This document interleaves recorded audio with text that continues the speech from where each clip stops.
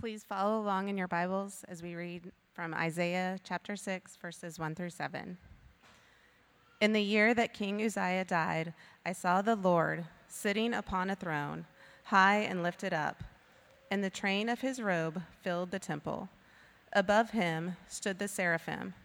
Each had 6 wings. With 2 he covered his face, and with 2 he covered his feet, and with 2 he flew. And one called to another and said, Holy, holy, holy is the Lord of hosts. The whole earth is full of his glory. And the foundations of the thresholds shook at the voice of him who called, and the house was filled with smoke. And I said, Woe is me, for I am lost, for I am a man of unclean lips, and I dwell in the midst of a people of unclean lips, for my eyes have seen the King, the Lord of hosts. Then one of the seraphim flew to me, having in his hand a burning coal that he had taken with tongs from the altar. And he touched my mouth and said, Behold, this has touched your lips. Your guilt is taken away, and your sin atoned for. This is the word of the Lord. Well, it is certainly a joy to be back after being away for a few weeks, and certainly look forward to digging into this text with you all. Let's pray again before we listen to God's word. Father, we pray now for this time. Lord, it is such a sweet thing that you have commanded us to gather together like this every single week so that we can sing together, that we can pray together, and we can hear your word read as we just did. And Lord, as we can sit under your word preached. And so now as we turn our attention to this holy moment, Father, we pray and ask that you would indeed speak to us. Speak through me, your broken vessel. And Lord, use this message in my own life, certainly in the lives of my brothers and sisters. We just pray, Father, that you would have your way with us for your glory. We pray this in Christ's name. Amen. Well, in Christian circles, you'll often hear people use the word holy or holiness, right? We just sang, along with Scripture, holy, holy, holy is the Lord God Almighty, who was and is to come. We know these things. They roll off the tongue. But I do wonder how often we stop and consider what we're saying, consider what these things mean, and what's more, why is it important? And so this summer, as we're doing this little 10-week summer series called 10 Reasons Jesus Came to Die, we're going to lean in on this biblical teaching of God's holiness, as we want to focus on one of the reasons that Jesus died was to demonstrate the holiness of God. One of the reasons Jesus became a man and lived among us and went to the cross was to put God's holiness on display for all to see. And clarity here will help us in our thinking about God, which in turn will help us as Christians to how we should think about ourselves, and certainly help us in our thinking of how we should live. So turn with me, if you're not already there, to Isaiah chapter 6. We're going to start with this idea of holiness, the holiness of God, and how Jesus was born to put it on display. And I want to begin by rereading the first 3 verses here. In the year that King Uzziah died, I saw the Lord sitting upon a throne, high and lifted up, and the train of his robe filled the temple. Above him stood the seraphim, each having 6 wings, and with 2 he covered his face, and with 2 he covered his feet, and with 2 he flew. And one called to another and said, Holy, holy, holy is the Lord of hosts. The whole earth is filled with his glory. In order to get a better feel for God's holiness, I want to look at 5 things we learn about God from this passage, and then I'm going to tie it together at the end by tying this to the cross. Now, let me just say right at the beginning that this sermon is in no way an exhaustive study on God's holiness. How could it be? I won't even be able to exhaust what's in this amazing passage, but hopefully what we do will help us to consider this vital reason that Jesus came to die. So there's 5 points. They're on your outline. Point number 1, God is eternal. Follow me here. Isaiah's ministry started, he says, in the year that King Uzziah died. Now, this King Uzziah, if you read the Old Testament, you see that he's one of the longest standing kings in Judah. He actually reigned for 52 years. 52 years. That's a long time. There would have been many people who would have known no other king in their lifetime other than Uzziah. I mean, just put it in perspective for a minute. If you're in this room and you're 30, say you were born in 1991, you would have lived through Presidents George Bush Sr., Bill Clinton, George Bush Jr., Barack Obama, Donald Trump, and now Joe Biden. But imagine if you're 30, imagine if you're 40, even 50, and you had only one president. And that's what's going on here. Someone like Isaiah, even though we don't know his exact age, we do know, given the length of his ministry, there's no way he's 50 yet, so King Uzziah is the only king he has ever known in Judah, and now this king is dead, which brings a level of unrest, right? The long-standing king of Judah is dead. The people of Judah are in mourning, and no doubt thinking about his replacement. And yet, notice in this text, in direct contradistinction to that, the eternal King of Kings is alive and well. In fact, he's still sitting on his throne. More to the point, he's always been on his throne, and he always will be on his throne. And this certainly sets God apart from any other world leader. Indeed, it sets God apart from every other being in the world. He is completely different here. All other leaders, all other kings, all other beings have a starting point. But before God even created the idea of time, he has been sitting on his throne. Psalm 90, verse 2, we read, "Before the mountains were brought forth, or ever you had formed the earth and the world, from everlasting to everlasting, you are God."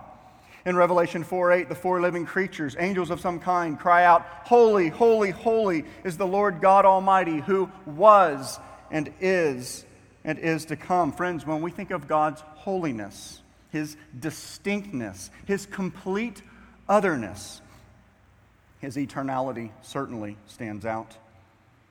I mean, who can say they're like God on this point? Who in this room would even dare say that you're not going to die?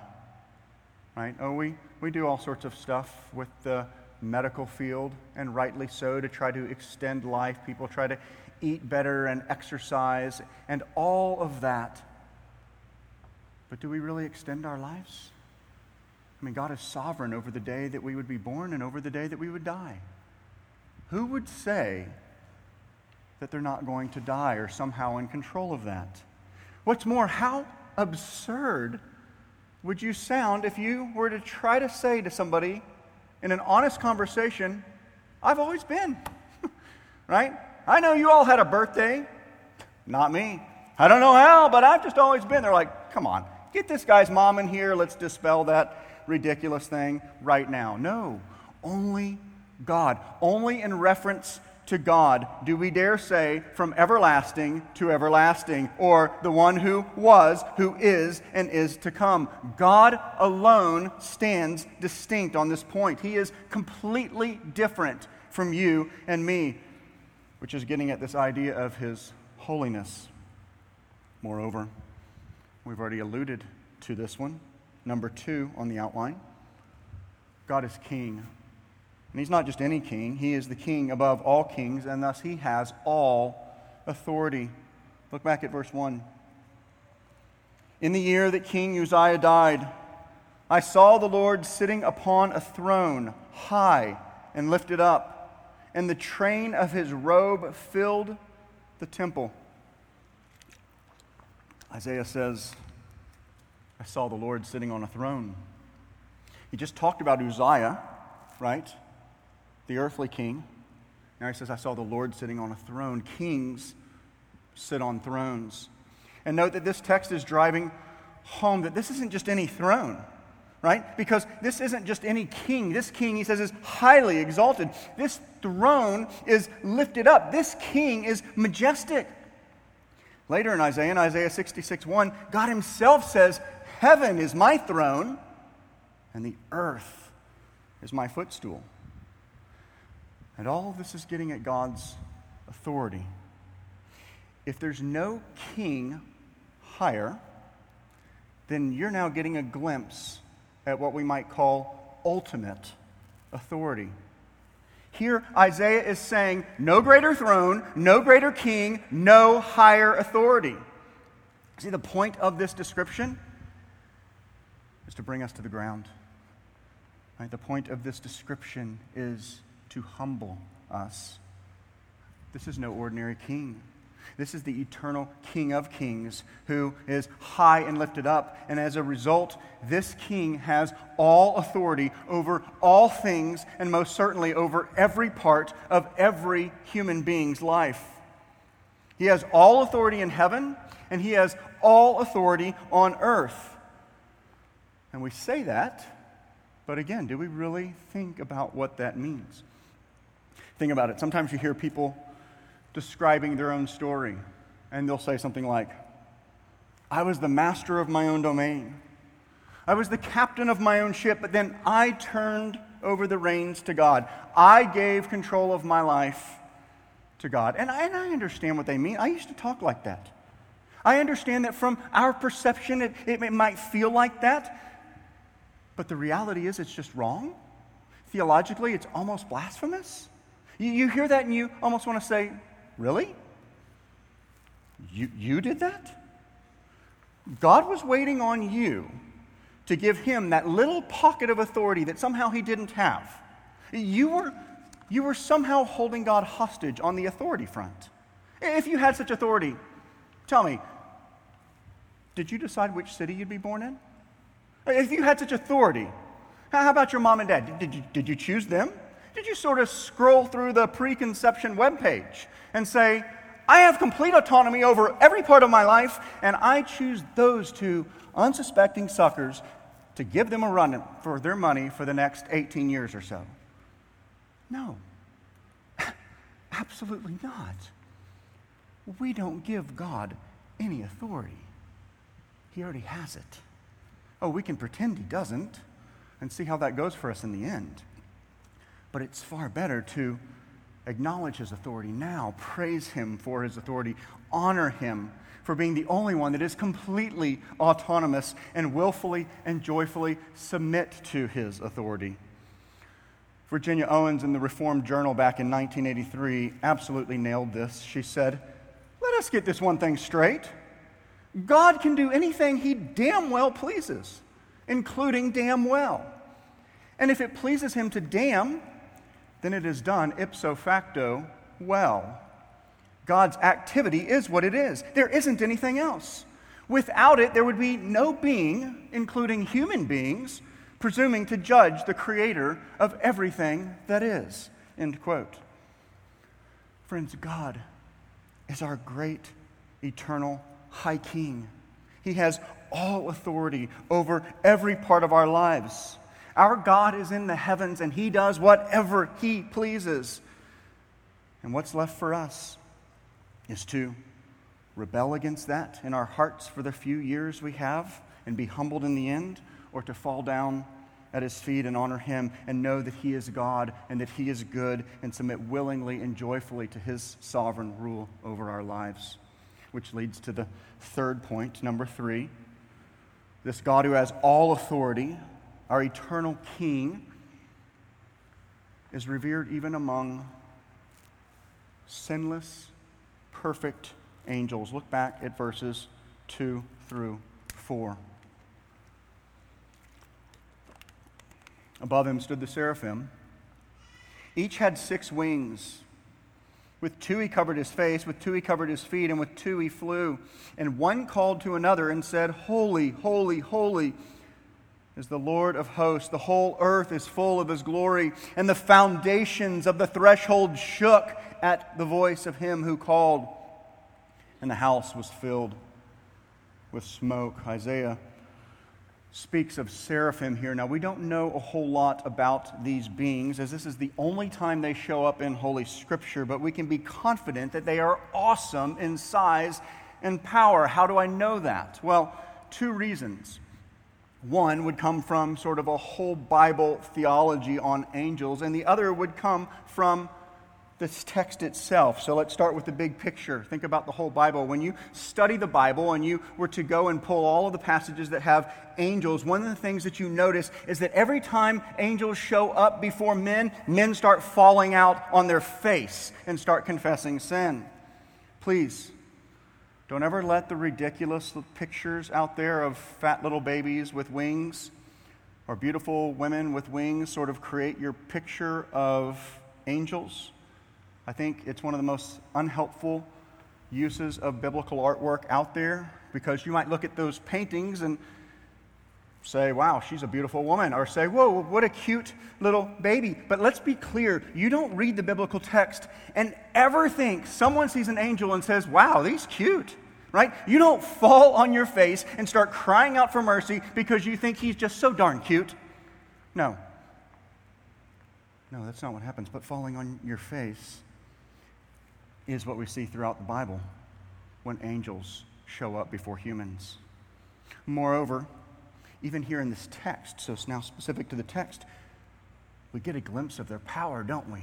Because when they speak, look at verse 4. When they speak, notice the foundations of the heavens shake. And my point here is these seraphim, these angels who spoke, and the foundation shook. They would command our awe and our amazement and our fear, and yet even they revere God. Even they humble themselves completely before God. With 2 wings, they cover their face so as to not look upon his unencumbered glory. With 2 wings, they cover their feet, their creatureness. With 2, they fly. Brothers and sisters, these were not fallen angels. These are sinless angels. And they still won't look on God's glory. They still hide their feet and their face in humility before God. How much more should we, fallen, sinful human beings, revere our God who is holy, who is distinct, who is perfect in purity? Which leads to our next point, and we've been all over this one. The next point is that God is holy, holy, holy. Verse 3.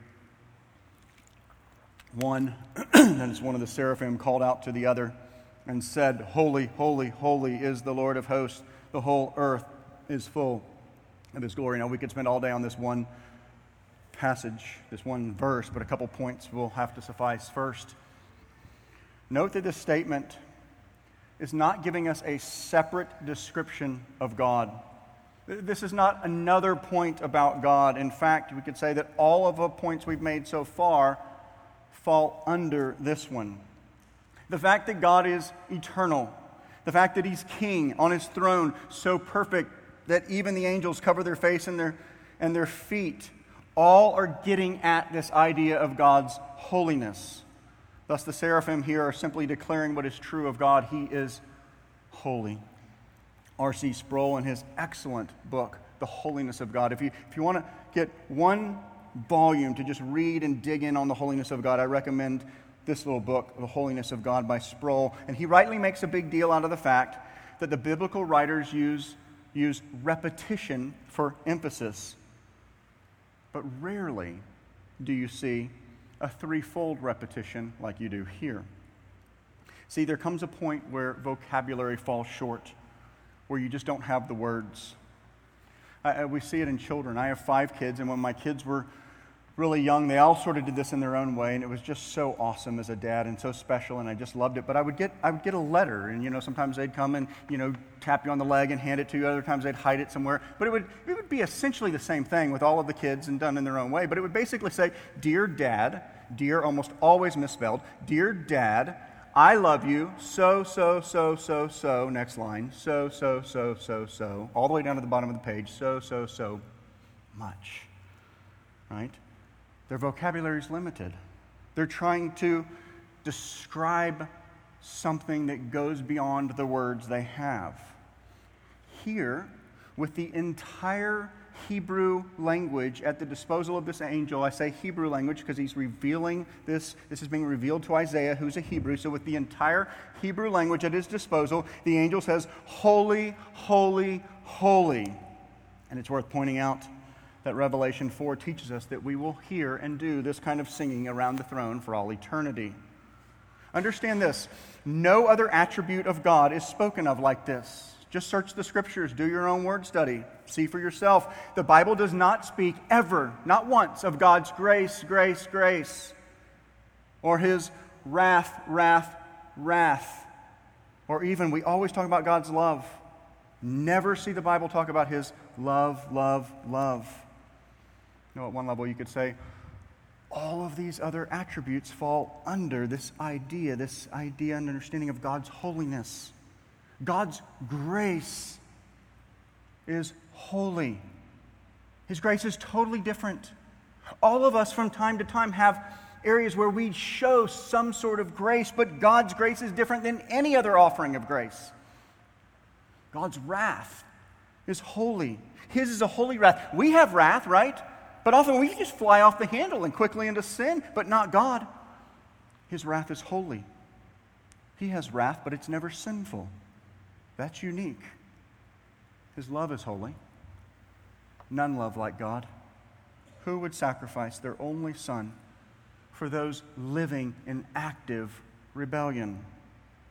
I think the scriptures themselves help us to see that God's holiness is getting at his very essence, and that other characteristics fall under his holiness. Consider how Isaiah speaks of God's holy righteousness.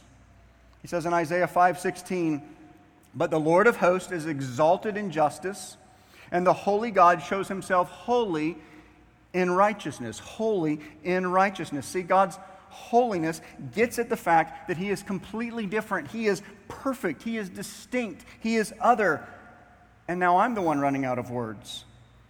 In Isaiah 40, verse 25, we read, "To whom will you compare me, that I should be like him, says the Holy One?" And the implied answer is, no one, right? Who, we sing, has held the oceans in his hands? Who has numbered every grain of sand? Who has given counsel to the Lord? Who can question any of his deeds? There's no one we can compare to God. Hannah rightly says in 1 Samuel 2:2, "There is none holy like the Lord." And this translates into every other characteristic of God.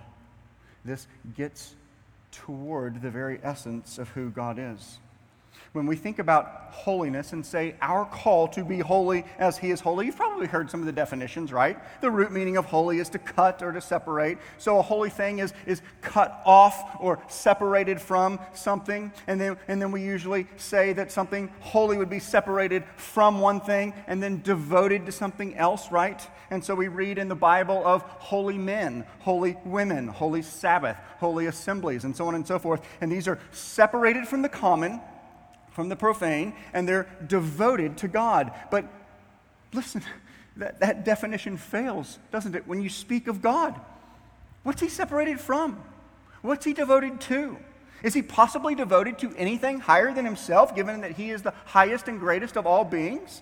Absolutely not. He is holy in and of himself. He is dependent upon no one or no thing. He has life in and of himself. He has goodness in and of himself. Holy, holy, holy is the Lord God Almighty, the one who was, who is, and is to come. Brothers and sisters, when we come to grips with his holiness, we cannot help but see how remarkably different he is than us. And thus we can't help but see we have a problem.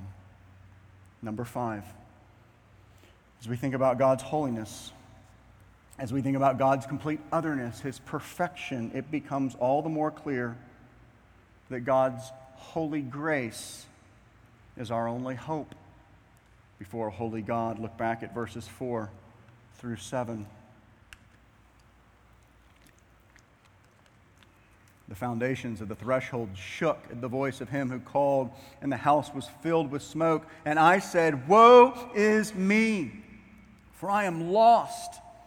I am a man of unclean lips, and I dwell among a people of unclean lips. For my eyes have seen the King, the Lord of hosts." Then one of the seraphim flew to me, having in his hand a burning coal that he had taken with tongs from the altar, and he touched my mouth and said, "Behold, this has touched your lips. Your guilt is taken away, and your sin is atoned for." As we read Isaiah 6, please don't miss that there is no sense whatsoever that Isaiah had some sort of swagger before the Lord that we so often see today. How often do we see an athlete interviewed after a big game, and he'll say something like, "I just want to thank the big man upstairs, I just want to thank the big dude," right? He's so big, and he made me so great. He's my man, and I want to give him some props, because after all, he made me maybe a half step below him. Not Isaiah. Isaiah gets a glimpse, a small glimpse of the holiness of God. He doesn't even see his face, just a part of his glory. And he's undone. Elsewhere in the Bible, you see biblical writers pronounce woes on others, right? The prophets will often pronounce woes upon ungodly nations. Jesus pronounces woes upon the Pharisees and the Sadducees. Isaiah gets a glimpse, just a glimpse of God's holiness, and he starts pronouncing woes upon himself. He falls on his face and he says, "Woe is me, for I am lost." Or better yet, I am undone. I am a man of unclean lips, and I live among a people of unclean lips. In other words, I am a sinner, and I live among a bunch of sinners, and I've seen your glory, and I'm finished. See, Isaiah gets it. He's ruined, and he knows it. God is so utterly different. God is so utterly God, so utterly perfect. And Isaiah is a sinner, and he's done. He's toast. He's up the creek. Whatever terminology you want to use, he's finished. Except, praise God, except for the fact that God's holy, holy, holy grace is on display here, pointing us ahead to Jesus' work on the cross. And to be sure, and don't ever forget this, God could have wiped Isaiah out right there. We act as though we deserve God's grace. We act as though He owes us grace. But if we have just a glimpse of what Isaiah saw, we would be crystal clear that the most shocking thing in the annals of human history is not that God would send somebody to hell, but it is the reality that God would show grace to anyone, for none of us deserve it. But God's love and His grace are holy. They are indefinable. They are amazing. Which leads to the point that we started with and the point we're going to close with, and that is one of the reasons Jesus came to die was to demonstrate the holiness of God. In verse 3, the seraphim cry out, "Holy, holy, holy is the Lord of hosts. The whole earth is full of His glory." And I love here what John Piper says about the link between God's holiness and His glory.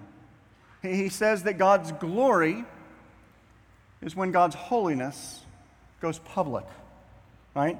The glory of God is God's holiness on display for all to see. And I think Piper's right. The glory of God is when God's holiness goes public. And there's a lot we could say here because we see God's glory all over the place. But as we're focusing on the cross and the reason for the cross, I want to point out that when you read John's gospel, he makes it very clear that the glory of God, God's holiness gone public, is most clearly on display in Jesus' work on the cross. John tells us that we see the glory of God in the incarnation of Christ. In John 1:14 we read, "The Word became flesh and dwelt among us, and we have seen His glory. Glory as of the only Son from the Father, full of grace and truth." And this glory, while seen in the incarnation, especially when you think about the why of the incarnation, is most clearly seen in the cross, according to John. In John 7, verse 39, we're told that at that point, the Spirit had not yet been given because Jesus had not yet been glorified, which is clearly talking about the cross, which is really common language in John. In John 12, at the end of Jesus' public ministry, on his way to the cross, Jesus says, "The hour has come for the Son of Man to be glorified." What's he talking about? He's talking about the cross. The hour has come for the Son of Man to be glorified. And then he prays, "Now is my soul troubled, and what shall I say? Father, save me from this hour? No, for this purpose I've come to this hour. Father, glorify your name." And the Father answers, "I have glorified it. I will glorify it again." See, this is clearly pointing to the cross. God the Father would glorify himself. He would put his holiness on display through his Son at the cross. In fact, if you read John closely, over and over again, you see John referring to the glory of Christ. He says things like, his disciples didn't understand it at first, but when he was glorified, they did. And again, in John, this is all about the cross. And I point that out because in the cross of Christ, God's holiness goes public in a most profound, indeed a most definitive way. God is perfect. He is so morally pure that the only way sinful people like us could have a chance to have fellowship with God is through the cross. Jesus died then to demonstrate God's holiness. God would put his holiness on display when Jesus, the God-man, the second person of the Trinity, who was God from eternity past, would enter into time and space, live the perfect life we couldn't live, and go to the cross and glorify the Father. He would glorify the Father by showing the world God's holiness. God's holiness went public in the very fact that Jesus had to be born and that he had to die. Because God is a God of holy purity and holy justice. People who have rebelled must be punished. Otherwise, God wouldn't be a God of holy justice. And because he's a God who chose to glorify himself by redeeming a people for himself, he would have to show them his holy mercy in order to redeem them. And so at the cross, think about it, his holy love and his holy righteousness come together for all to see. On the cross, God the Son would take all of the sin of all who would trust in him. Through an amazing transaction, not only would our sin be removed, but Christ's perfect life would amazingly be credited to our accounts, whereby we can have fellowship with a God who is perfect. See, God's holiness went public in astonishing fashion at the cross. At the cross, God said, "I am so remarkably different than you that you can never make your way to me. But my love is so remarkably different than yours that I have made a way for you." If you're here this morning and you've never trusted in Christ as your only hope to have fellowship with a holy God, I would plead with you to trust him today. He is our only hope. And if you're here and you're a Christian, I hope we have at least a little bit of a better feel for what it means that God is holy. And we'll rejoice that Jesus came to put his holiness on display. What's more, I pray that this will help us to have a better feel for what Peter says in 1 Peter 1, verses 15 through 16, when he says, "But as he who called you is holy, you also shall be holy in your conduct, since it is written, 'You shall be holy as I am holy.'" Remember earlier we said holy has sort of a root meaning of set apart, right? Set apart from the world, set apart from the profane, devoted to God. And that means we're set apart from what the world tells us is important. We are devoted to what God tells us is important. We're set apart from the idea of self-service. devoted to serving God and His people. We're set apart from being all about our own mission, devoted to being on God's mission. See, when we really understand, or at least have a glimpse of the holiness of God, there's no way in the world we would ever think we could live however we good and well please and somehow have fellowship with the most glorious, perfect being in the world. In fact, when we come to grips with God's holiness, when we embrace God's holiness, indeed love God's holiness, we would never want to. We actually grow to hate our sin more and more. As we draw closer to our holy God, any impurities we have become all the more clear, and we hate them. And we trust the finished work of Christ on the cross to cleanse them and to empower us to grow in fighting them and putting them to death. This is why I said a bigger view of the holiness of God changes everything. God is holy. He is holy, holy, holy. And so in response, we're going to stand and we're going to declare this. We're going to sing, "Who has held the oceans in his hand? Who has numbered every grain of sand? Who's given counsel to the Lord? Who can question any of his deeds? Behold our God." Let's pray. Father, you are holy, holy, holy. The whole earth is full of your glory. You are the one who was and is to come. And Father, I pray that you would give us a bigger picture of your holiness. Father, I pray that you would help us to stand in awe of who you are, and that you would grow us in worshiping you and living our lives bowed down before you, humbling ourselves before you, confessing daily that you are God, you are King, you are God Most High, our highest authority and our greatest good. And we pray this in Jesus' name. Amen.